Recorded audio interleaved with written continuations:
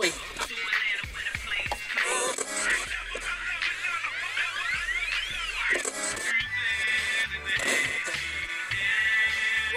I had a dream I ran Atlanta. This is the Mouths of the South podcast. You shut your mouth when you're talking to me. The official Dirty South Soccer podcast. Do you understand the words that are coming out of my mouth? Talking all things Atlanta United FC. Don't nobody understand the words that are coming out of your mouth, man. We are The Mouths of the South. The South got something to say. That's all I got to say. What's up, Atlanta? This is the Mouths of the South podcast brought to you by Dirty South Soccer. I am Eric Quintana. He is Sam Franco. And Sam, this team is on a roll. Atlanta United right now, sitting in sixth place in a playoff spot. Just, I would venture to guess they're the hottest team in MLS right now, based on the way they're playing, based on the front four Atlanta United's got. And I don't know what slows them down. I will say that I think the bigger story is the resurgence or emergence, I guess, of Barco and what he's done with his team and what he's done as of late. I can tell you right now, I was not a fan of his. I was very much in favor of selling him as soon as possible for whatever you can get him for to open up that DP slot. I was very much ready to, I was done. I was counting him out. Now, what I will say is that he is prone to injury, so he could get hurt in the next week or so and be out for 6 months or whatever it is. But so long as he keeps producing, I'm not going to be complaining. I can tell you that much. Normally I would say consistency is key, but I think 7 weeks now, 2 months essentially of good play, that's pretty consistent. Now, this is the biggest, longest stretch that we've seen out of Barco where he's played this way. So can he continue that? Can he ride that wave? Is that a Gonzalo Pineda thing that he's been able to kind of unlock Barco, much like Valentino did, and no other coaches have been able to do? Is it the addition of Araujo that has kind of helped open up space in the attack? Joseph kind of finally coming to, well, he's been back in form for a bit, but coming back to form and rejoining the team. Moreno doing his thing. I'm much more confident in this team's ability to attack. I'm much more confident in the future of this team within this season. And I'm happy to say that it looks like Atlanta is back to the ways that we've wanted them to get back to since Tata Martino left. Yeah, absolutely. I mean, if you're an Atlanta United fan right now, you just got to look at the, results. I mean, going back to July 30th, the 3-2 loss to Orlando, the lone blemish on their record since then, when I say blemish, I mean a loss. There have been some draws, but the lone blemish was the 2-0 loss to Nashville. I mean, Atlanta United, like you said, have been on such a great run of form.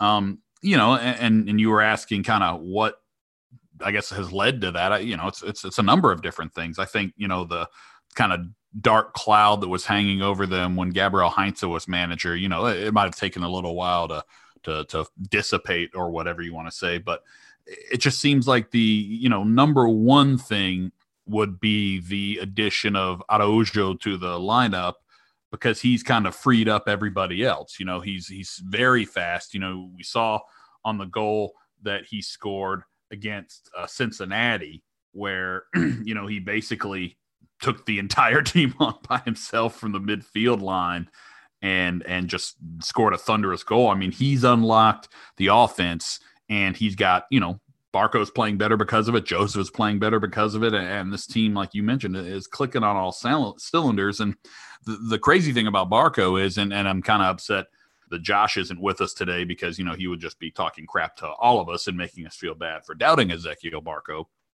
But, even to, discredit Josh a little bit, I mean, where was it? What could we have seen from the guy? I understand being patient and waiting for a guy to kind of find the right system or whatever, but up until that point, we're 3 years in. It's time. Atlanta United had taken an L up until 2 months ago, basically, in terms of the transfer, in terms of it being at the time the most expensive transfer in MLS history, I believe. All these things, get broken so quickly, but it was definitely one of the most, if not the most expensive transfer in MLS history. And you wanted to turn him, around and make a profit off of him. And it didn't look like that was really going to happen. Now, Ezequiel Barco's really turned it on. And I don't know if somebody got in his head and was just like, look, if you want to go to Europe, you got to pick it up. And he certainly has picked it up. He has looked brilliant, scoring goals, assisting. I mean, he's just really become a complete player here in these last 2 months.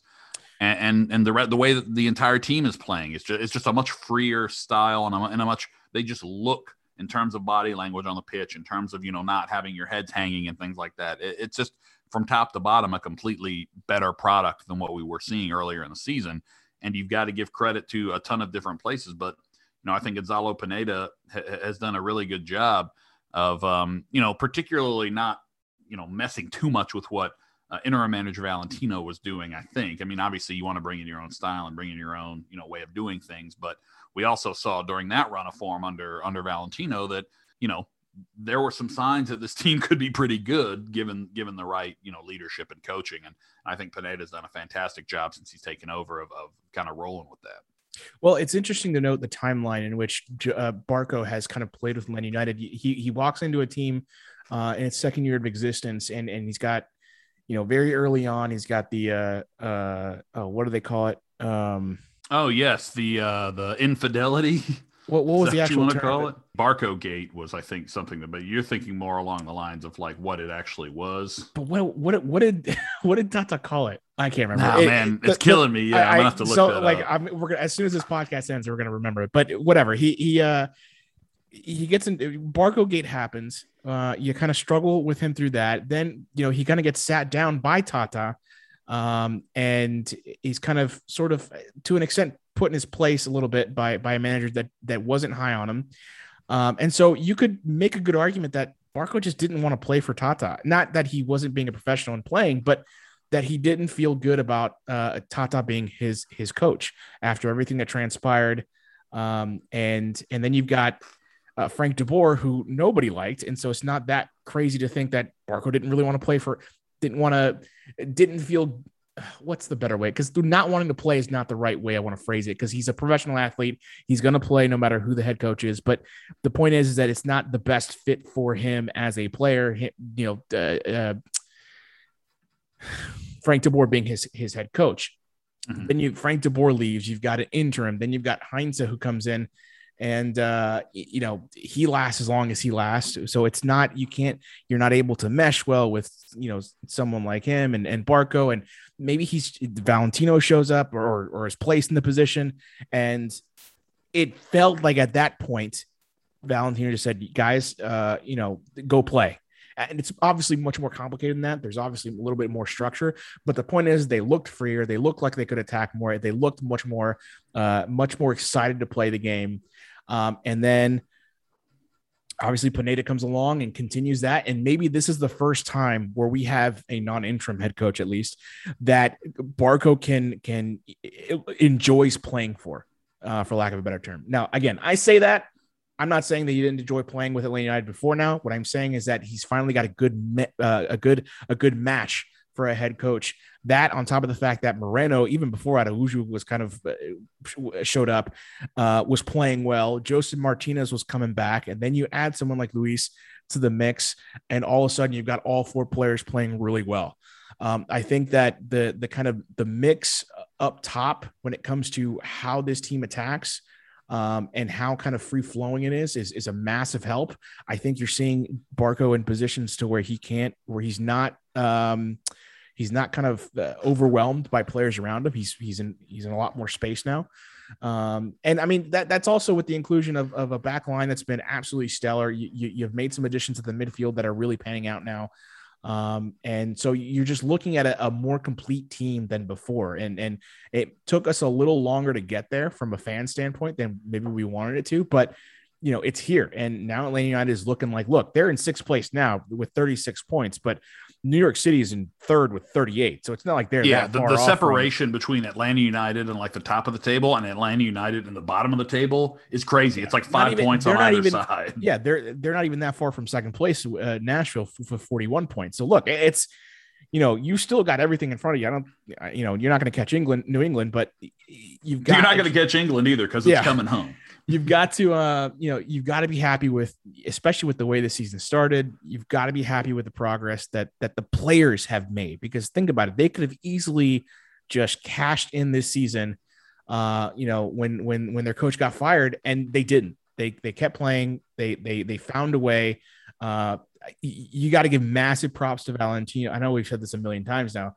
Massive props to Valentino for finding a way to just flip that switch for them. At least, not just keep it afloat, because that's pretty much what an interim manager is tasked with doing, is keep it afloat until we find the real manager. And not only did he keep it afloat, he went well above and beyond that. He helped.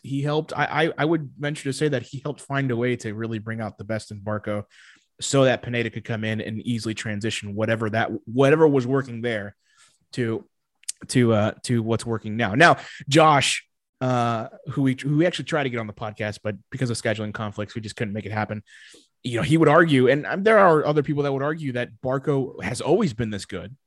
And it's not the addition of Pineda that all of a sudden makes this, that it's Barco by himself that has always been this good. You guys haven't seen it.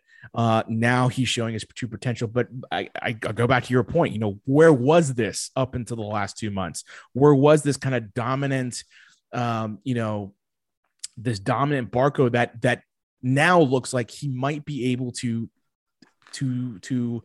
impact a game by himself? We saw him do it last weekend with the free kick and the assist to Joseph. We saw him do exactly what we wanted him to do for a long time on a consistent basis. And we haven't seen that. The injury situation is still huge to me, because I don't want that to happen. He has been prone to that. So as long as he stays healthy, as long as he is able to continue producing at the rate that he's producing, I'd want to sell him, but I want to sell him for different reasons now. I want to sell him because now it looks like you're getting a player profit that can really impact a team somewhere in Europe, that can really be a great addition. I still don't know if he's worth it to a team to be the guy on that team. I still don't know that he has that kind of capability, because again, if he did, where has his play been up until the last 2 months? Now, if you're talking about the Barco of the last 2 months, though, that is a player that has that. But like you're saying, you need to see it for longer. But then the discussion becomes: is he a player because he has somehow found a way to turn it on, or is he a player because of the people around him? And so on top of that, if it's the former, if it's the former, where you're wondering, okay, he found a way to flip it on, where has that been, and what was that flip? To be fair, I think one thing that we've done with him, keep in mind, he's still super young. Isn't he only like 21? 22, I think. 22. That's what I'm saying. So the guy's still super young. I know that in soccer, young is, a little bit different, because young in some sports is 21, 22, 23. Young in soccer might be 16. Just depending on how good you might be. 16 might be a little low. But the point is, I think a lot of it is, maturity. I think certainly he has matured on and off the field. And by the way, I did a little digging. I found the terms you were looking for. Tata Martino romantic overtures. As soon as you said it, that wasn't what Martino said. Martino said an act of indiscipline. That's what it was. Who coined romantic overtures? I think it was Dirty South Soccer. I want to say that's where that came from. But yes, an act of indiscipline. And that kind of speaks to what I'm saying. He's a much more mature player now, both on the field and off the field. And I think, somebody got to him and just said, look, you have to take that next step, or else, the next move in your career isn't going to be, to the east. It's going to be to the south, AKA back to South America or to Mexico, just because, you're not going to turn any heads in Europe if you're not playing well. So he's certainly playing well right now. And it's not just him. It's the entirety of the team is really, started to play very well. The back line has been fantastic. I mean, you look at the way that, you look at the way that Miles Robinson has been playing. You look at the way that Alan Franco has been playing, and even George Campbell, getting his first goal for the team there against Orlando, homegrown defender. So that's a big part of it too. It's the players that Atlanta have cultivated, your Miles Robinsons, your George Bellows, your Campbells, up and down the list. I mean, players that Atlanta United have developed have started to come really good. So especially George Bello, I think he has been fantastic in this run. I agree. of good form for Atlanta United. So that's a guy. And I mean, you've got George Bello and Miles Robinson working their way into the U.S. men's national team discussion, not just the U.S. men's national team, like the B team that was playing in the Gold Cup, which, Miles Robinson had a phenomenal Gold Cup. But then you have World Cup qualifiers where both of these guys are getting in and playing meaningful minutes. So that has been another thing that's been very important for Atlanta United, I think, is just the development of those players, not only getting experience in MLS, but also going and getting experience in hostile CONCACAF environments. And at the end of this podcast, by the way, there is a CONCACAF issue we have to talk about that has been happening over the last 24 hours. We'll get to it later, but I'll just tease it. A 60-year-old dude was playing in a CONCACAF league game last night. I love it. And he's way more than a dude. So we'll get to that. 60-year-old dude, I think it was the vice president. He's the vice president of Suriname. Yeah, and he's playing in a game. Also owns the team.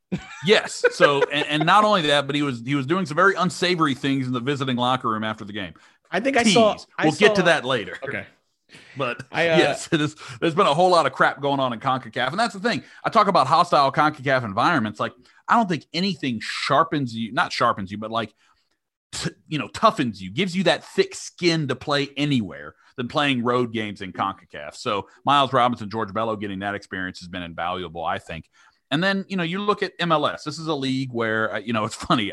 I do have to call Josh out because he has said at one point that, like, this team isn't a team that can just, they need help in a lot of different areas, and they're not going to be able to turn it around necessarily super quickly. Well, it's MLS, and I think that's what you have to think about because, any month or from month to month, the league table can flip drastically. And that's just how the league is because you have, a lot of teams that are fielded with not the most skilled players in the world, and B, just, there's a lot of, it seems like there's a lot of roster turnover and flip it around. Coaches in MLS don't seem to be too patient when things aren't necessarily going their way. So I think for a lot of different reasons, Atlanta United has certainly pounced on an opportunity, but you talk about from the beginning of the season where we're just like, well, let's just get through this season and hope that, they can find a replacement for Heinze and get kind of things going back slowly. You've jumped all the way back now to if this team continues this form, they could end up being a favorite in the East. And, they're a very dominant team right now. It's weird because I was not picturing this happen. I mean, I'm sure everyone heard the podcast and is now like, look at him eating his words, which I'm happy to eat my words. This was not the team that we were watching 2.5 months ago. The team we were watching 2.5 months ago barely had an attack, had no midfield, and the back line, which I can't tell you how many times I got told that our back line sucks. Our back line is the worst. And it's like, our back line was never the problem. It's like they saw goals go up and they immediately assumed that it had to be on the defenders. It's not how, I know most of you understand how that works, but that's not how soccer works. Or that most of you understand that's not how that works. And so you look at the team now and no changes to the back line for the most part, other than, subs, game subs to, for minutes. And you've got a fantastically strong back line. Your midfield has been kind of retooled and shaped in a way that will allow for much more. This team is finally able to kind of run and gun a little bit like 2017. It's not nearly, the run and gun type of attack that, you had with Almiron, but it's a close second with Araujo and Barco kind of being able to fill those roles, or do what Almiron kind of did. You're back to looking more like that than you did before. I don't know, like I wish Josh were here to defend himself, so I don't want to bang on him too hard, because he had good points on you suck, Josh. Boo. Well, no, he had good points on Twitter that he was making, and I just sat there. I'm like, look, I just don't know how you look at the last 2 months and think that's not on Valentino, that's not on Pineda finding a way to put the right pieces tactically, formationally around him so that he can excel. Like, how is no one else able to do that? Now you can excuse, the Tata years for, okay, well, he was young. He was still kind of acclimating himself to the team.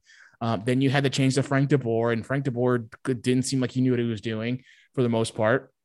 And, it was kind of a crapshoot once, Frank de Boer left, and then Heinze comes in and you're still kind of a little out there in terms of the attack. But the point is, where was Barco? And which makes me even more of a believer that he's a product of the players around him, as opposed to someone like Joseph that can do it by himself, as opposed to someone like Almiron.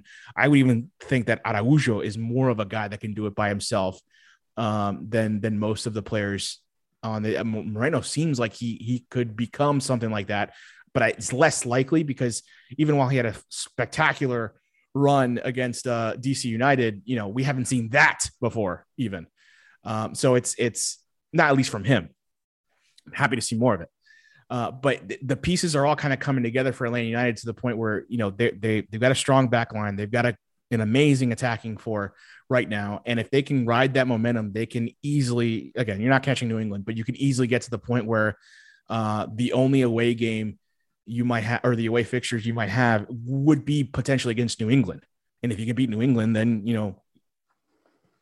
well, I didn't even look at the Western Conference, but you get the point. Well, yeah, but I mean, no, New England. let's not get that far, I guess. You talk about New England, that's a team that is playing damn good soccer right now. But the best keeper in the league. So. The point is, we were hoping maybe we can get one home playoff game, and now we're looking at potentially being in a similar situation. I think we were in 2018, where so long as we won all of our games, most of the games we were going to have would be at home in the playoffs. Right. Now, again, that is cart way before the horse. We've still got, and also the playoffs are much different than they were in 2018. Now they change everything all the time. For sure. I think my bigger point is that we weren't having these conversations 2 months ago, and it Absolutely was not a coaching issue. It was to me, it was a Barco issue. We've seen what Joseph can do, regardless of whether the pieces are right around him or not. So, I couldn't fault. The only thing you could kind of put on him is that he wasn't back from his knee issues yet. I will say that a lot of this is dependent, by the way, on that knee, because, we're starting to hear some chirps that he's had to sit out a training session or so because he felt some discomfort in that knee. So everybody, get out your voodoo, get out your, whatever you have to do. It does make you wonder, to make sure that he's fine. It does make you wonder what happens if Joseph goes down, because we've seen the replacements or his subs, and you're not, we're not fans of Kubo Torres anymore. I don't think many of us were super big fans, but at least we had hope. We've lost. I think at that point, hope. Hope was so easy to reach for because you were at such a low point. You were like, well, maybe this guy who, probably can't do anything can do something. So I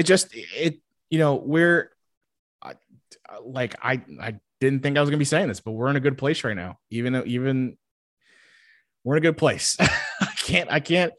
I can't complain too much about this team. They're exciting to watch again. I think that the environment around the team is so much better than when it was with obviously Frank de Boer, and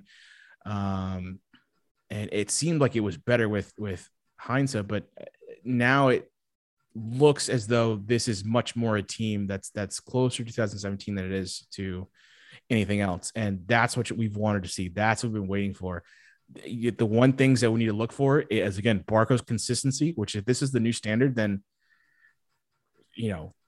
he's gone at the end of the year for sure. Yeah, I was going to say, if this is the new standard, then enjoy watching good Barco now, because he ain't going to be here that much longer. If he plays the rest of this year, like he's playing now, then he's gone at the end of this year. There's no doubt in my mind.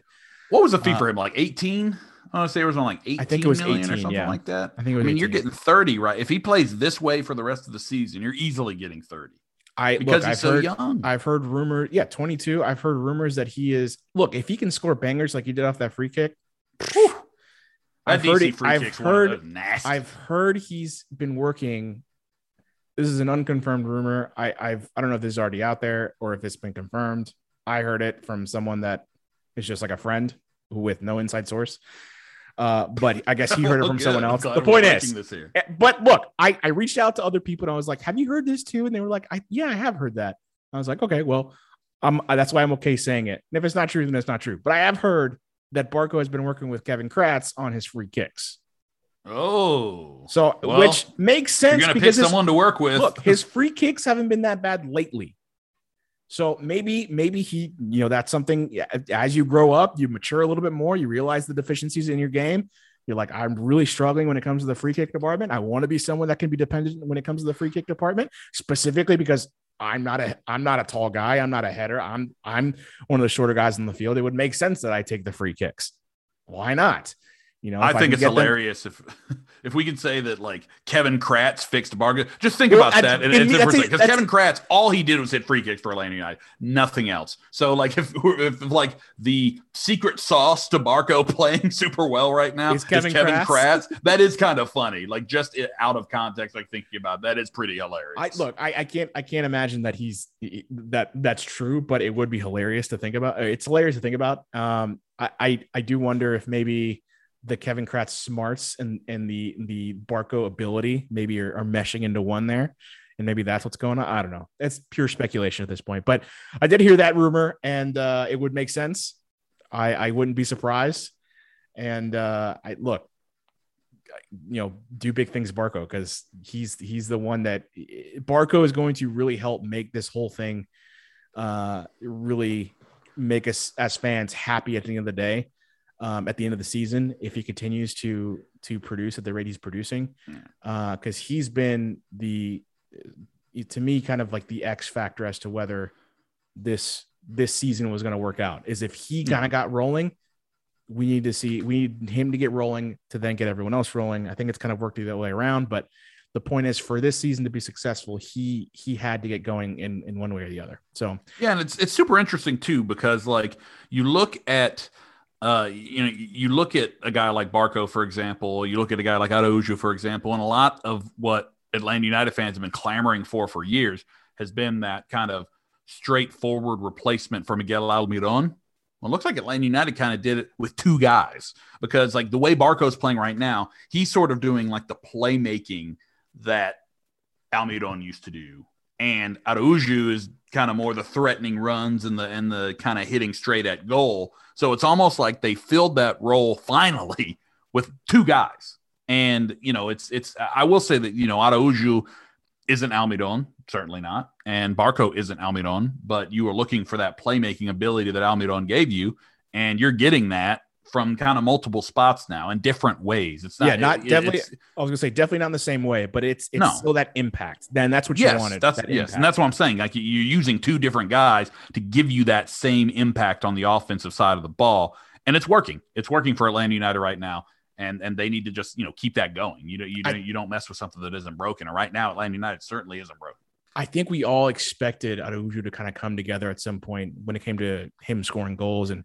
You saw him in the first couple of games bang out the post, get close. I kept hearing the pity comparisons when it came to the shots that he missed. I think I've said it already on the podcast, but the difference between the shot selection and then the execution of those shots from say outside the box is that Araujo was a lot closer than Pity was normally. And so I have a feeling you're going to see more attempts from outside the box, from that right side. You're going to see more moments where Araujo kind of tries to dribble past defenders, stuff that we've been missing for a while, stuff that we've needed to kind of open up. Because all of a sudden with Araujo than Barco, but with Barco here a little bit, all of a sudden you're seeing, Atlanta finding a way to counter, Atlanta find a way to kind of hit him on the break. Normally what we would see happen is not that. We would see them kind of, okay, we've got the ball, we repossess the ball, we're going to hold possession for a little bit, circulate the ball a little bit, find the good passes, find the perfect shot, we're going to score. And the scoring thing was hit or miss, more miss than hit, but now it's much more open, much more free flowing, and you gotta, as a fan, you gotta like what you see. I think Guzan lately has been playing fantastic. We've already mentioned the back line. I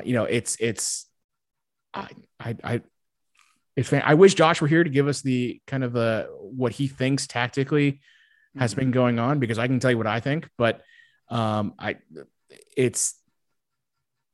he can break it down a lot better than I could.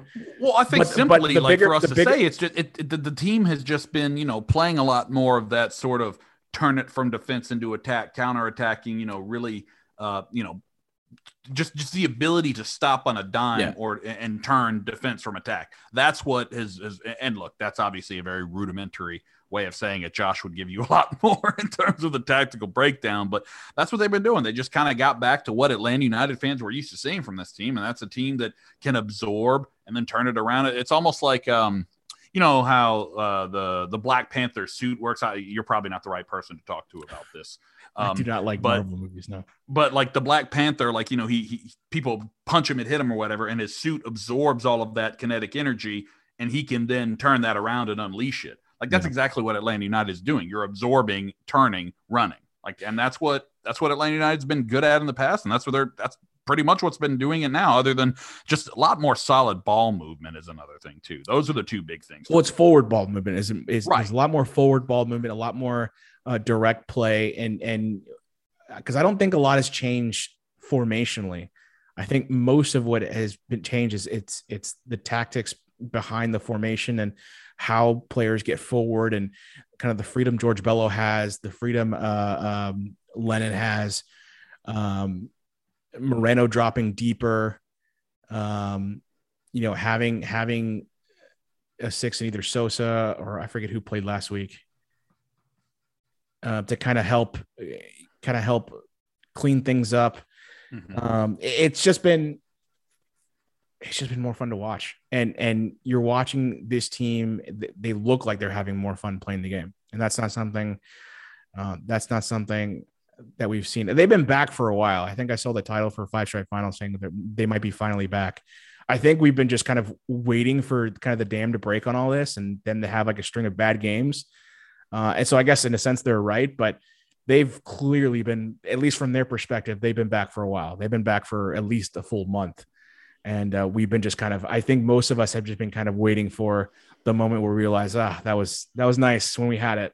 Now it's back to reality where we're, you know, fighting for a playoff spot at all, you know, just all together and, you know, looking to at least make it. And now we're sitting here kind of, it's almost like playing with house money at this point. It's like, okay, well, we're here, we're in the playoff spot now. How far can we go? How far can we take it before it all kind of comes? Well, not hopefully before, you know, Atlanta, I'd say it comes crashing. Well, because I don't think it's going to come crashing down, but there is a chance maybe level out a little. They could get like say punched in the face by say a New England, really get brought down to earth, and then how do you handle because I think at some point a bad loss is going to come.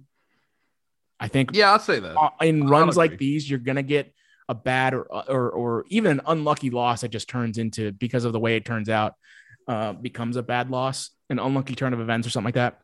I know I'm talking like somebody gets hurt or anything like that, but you run into a team that just on the day is better and they put 3 up against you and you can't find a way to score 1.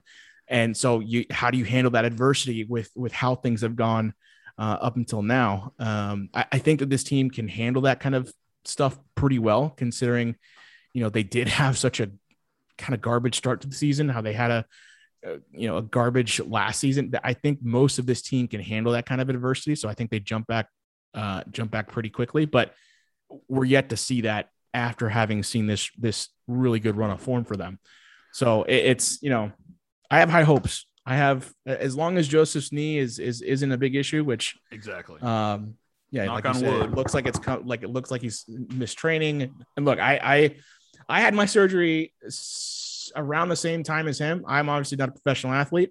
I don't have the professional rehab treatments that he clearly has, but I can tell you, feeling something in your knee can take you out for a week, for 2 weeks. It can really do it can mess with your mind a little bit. Like there's a lot that goes into it. Not just does he feel healthy? It could just be a mental thing that maybe he felt something, whatever, scar tissue. Like it could be a million different things that have nothing to do with the structural integrity of his knee. But hopefully that's nothing. Hopefully if need be, he sits out a week and then is back to normal. And we find a way to kind of survive while he's out. That's the other thing, because there's so many kind of weapons on this team. Joseph is the one that you wouldn't want to lose among the 3 or among the 4. Well, of course not. That's the guy that's putting him in the back of the net the most. Right. But if you know, I feel more confident now, this team playing the way it is, that you can get production out of Barco, that you can get production out of Uju, you can get production out of Moreno, should Joseph go down for a week or two. And you have I think one thing you got to, I think one thing you got to look at, though, like just, obviously we hope Joseph's going to be okay, is that you just kind of look at the remaining schedule for Atlanta United. I mean, they get Toronto twice, so that's obviously good because they're a dumpster fire. You get the Red Bulls, which is good because they're not very good either. But the rest of the teams you got on your schedule are kind of right there in the thick of things with you in terms of the playoff race. I mean, you're playing Philly, you're playing Inter Miami, you're playing Montreal, who's kind of surprising a lot of people, NYCFC. So, I mean, and you get Cincinnati again, which, we saw what Atlanta did to Cincinnati last time. But, it's one of those things where the schedule's kind of even. You've got, some pretty poor teams that hopefully you can beat up on. And then, you're going to get tested a little bit by a Philadelphia, by an NYCFC, by a Montreal. So it's going to be very interesting to see how Atlanta United kind of negotiate that schedule. But, good form is good form, and Atlanta United certainly has it right now. Yeah, this weekend, Atlanta United takes on the Philadelphia Union. 3:30 kick, probably 3:50 kick. So we'll see how they do. It'll be a good little test for them to see where they still are. That'll be a 6-7 matchup.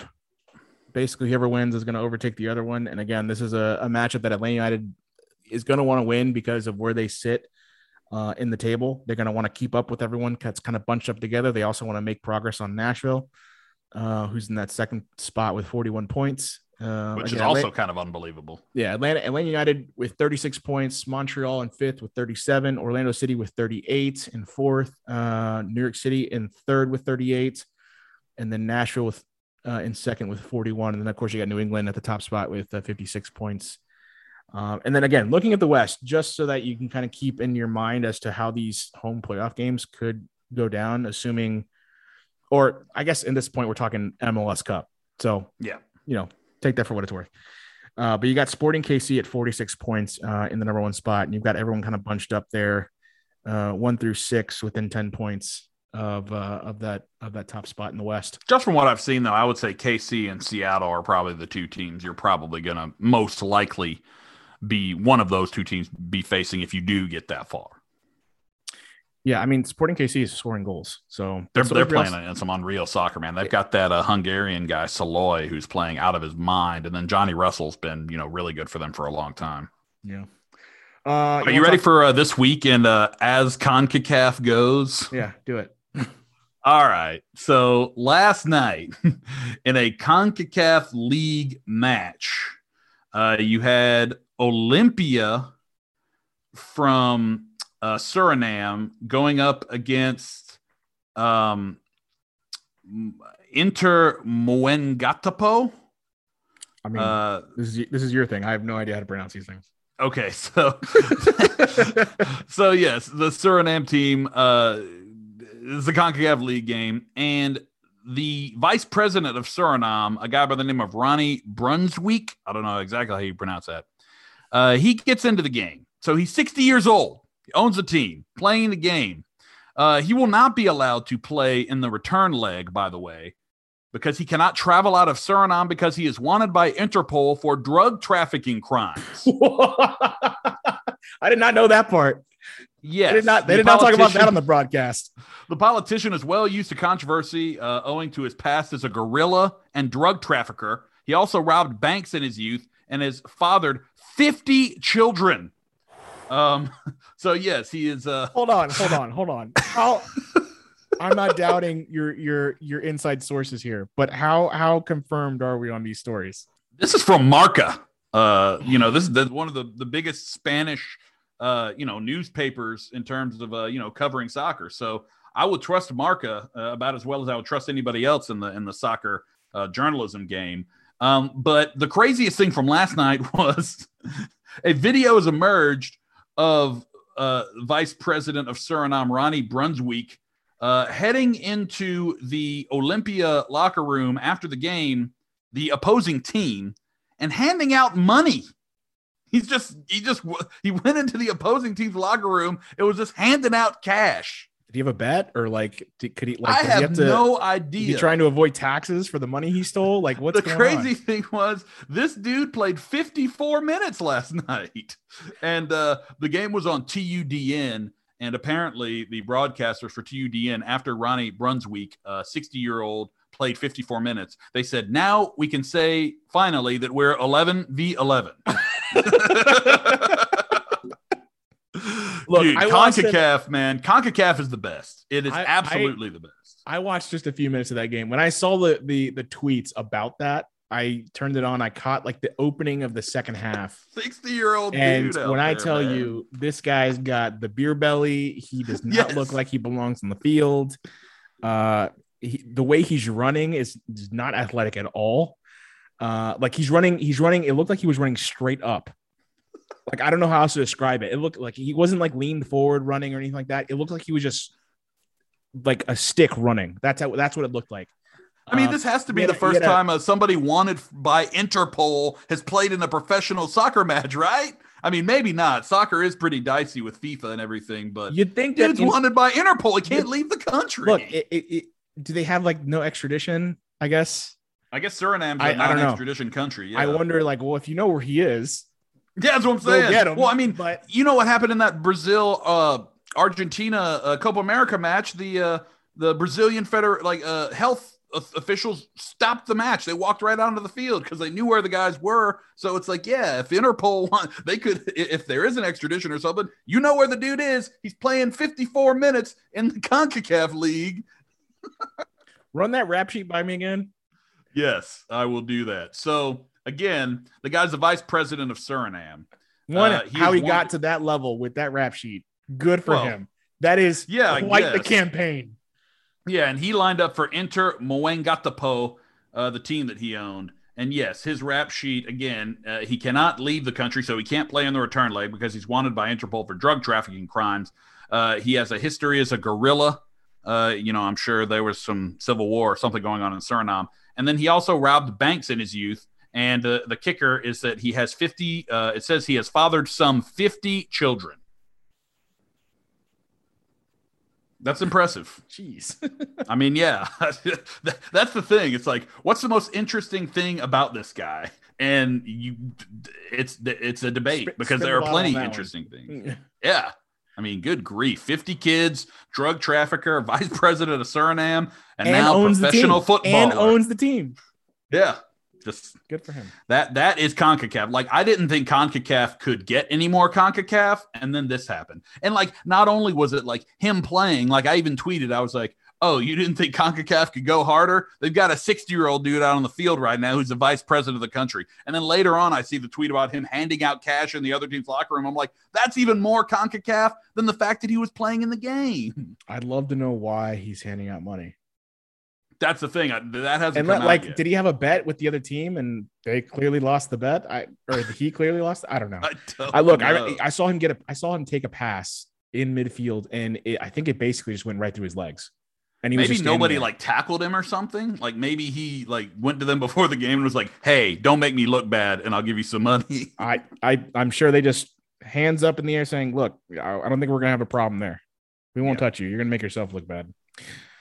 Whatever. I don't know. CONCACAF, baby. Like, imagine Arthur Blank just like one day suiting up, getting on the field. Like, I've decided I want to play.